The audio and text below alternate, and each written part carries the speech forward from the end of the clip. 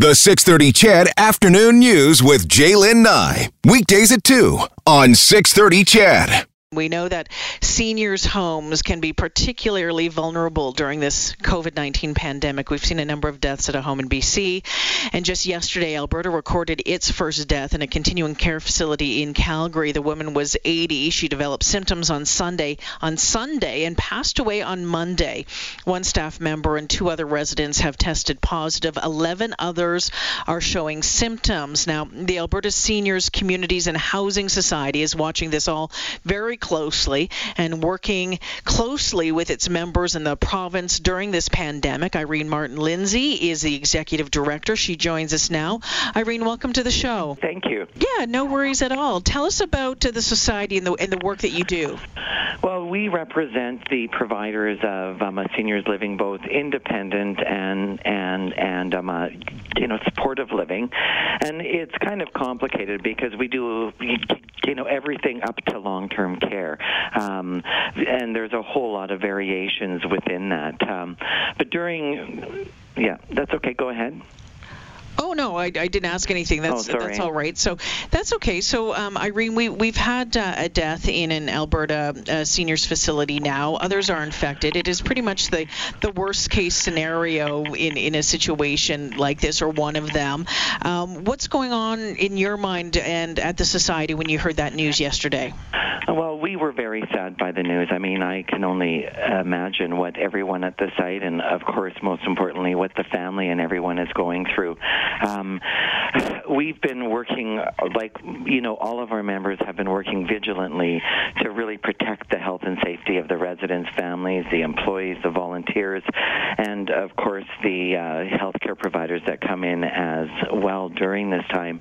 And this kind of an episode is worst case scenario, and we're really calling on the public to do everything they can to help us keep COVID-19 out of our communities.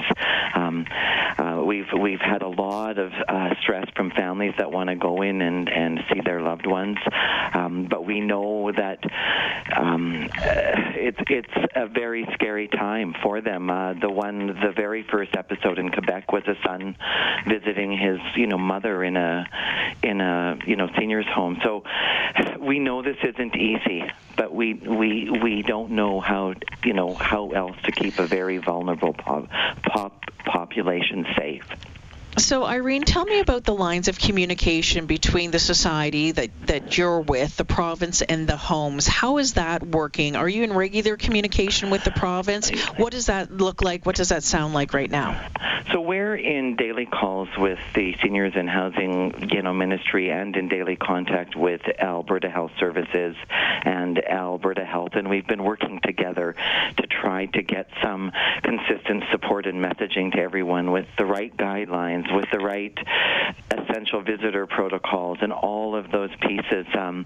Right now, we're struggling a bit with getting all the right PPEs before folks run out. We're working on those types of pieces because we all, the need is at very high levels. So both the government and Alberta Health Services are working with us on all of those pieces. The province has put some pretty strict rules in place when it comes to protocol and visitors and to seniors facilities. You touched on that. Do you think is it enough at this point? Should there be more? And I know it's difficult given the fact that we want to see our seniors, we want to see our moms and our dads and our grandparents, and it helps them as well. It helps everyone when you can spend some time together and be face to face, but we can't do it right now. A number of our members have gone above and beyond the minimum, guidelines recommended by government and Alberta Health Services, and they are getting a kickback for them. But we actually believe the rules need to be that strict right now in order that we don't have more deaths to be that frank. We know we've got our members that are setting up loved ones on FaceTime and on Facebook, on whatever technology we can find. So they're spending a lot of time trying to connect families with their loved ones in all the ways we have.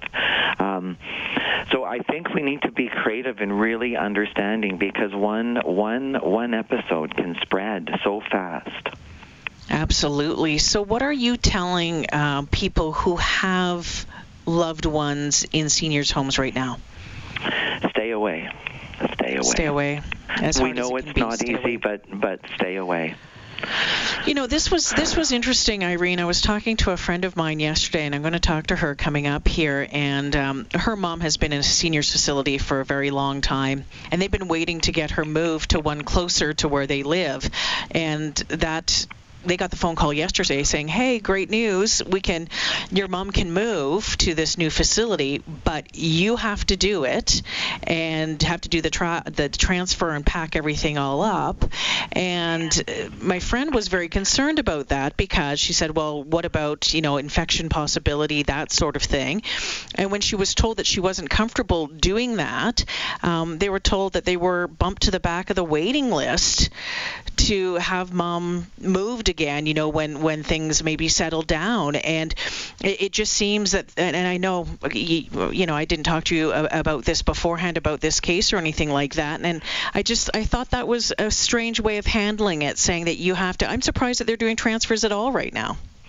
Well, I can't speak for AHS in that particular instance, but I know that when you look at there are more.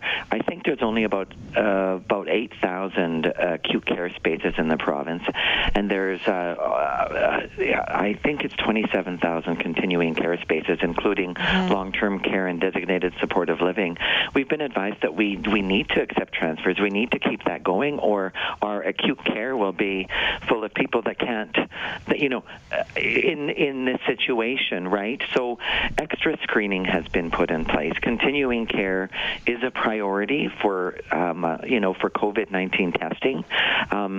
We are imploring that should also include staff and all levels of staff, health professionals and housekeeping and the food service teams, because if they do the screening, we believe they can successfully transfer if they follow all the protocols that have been put in place.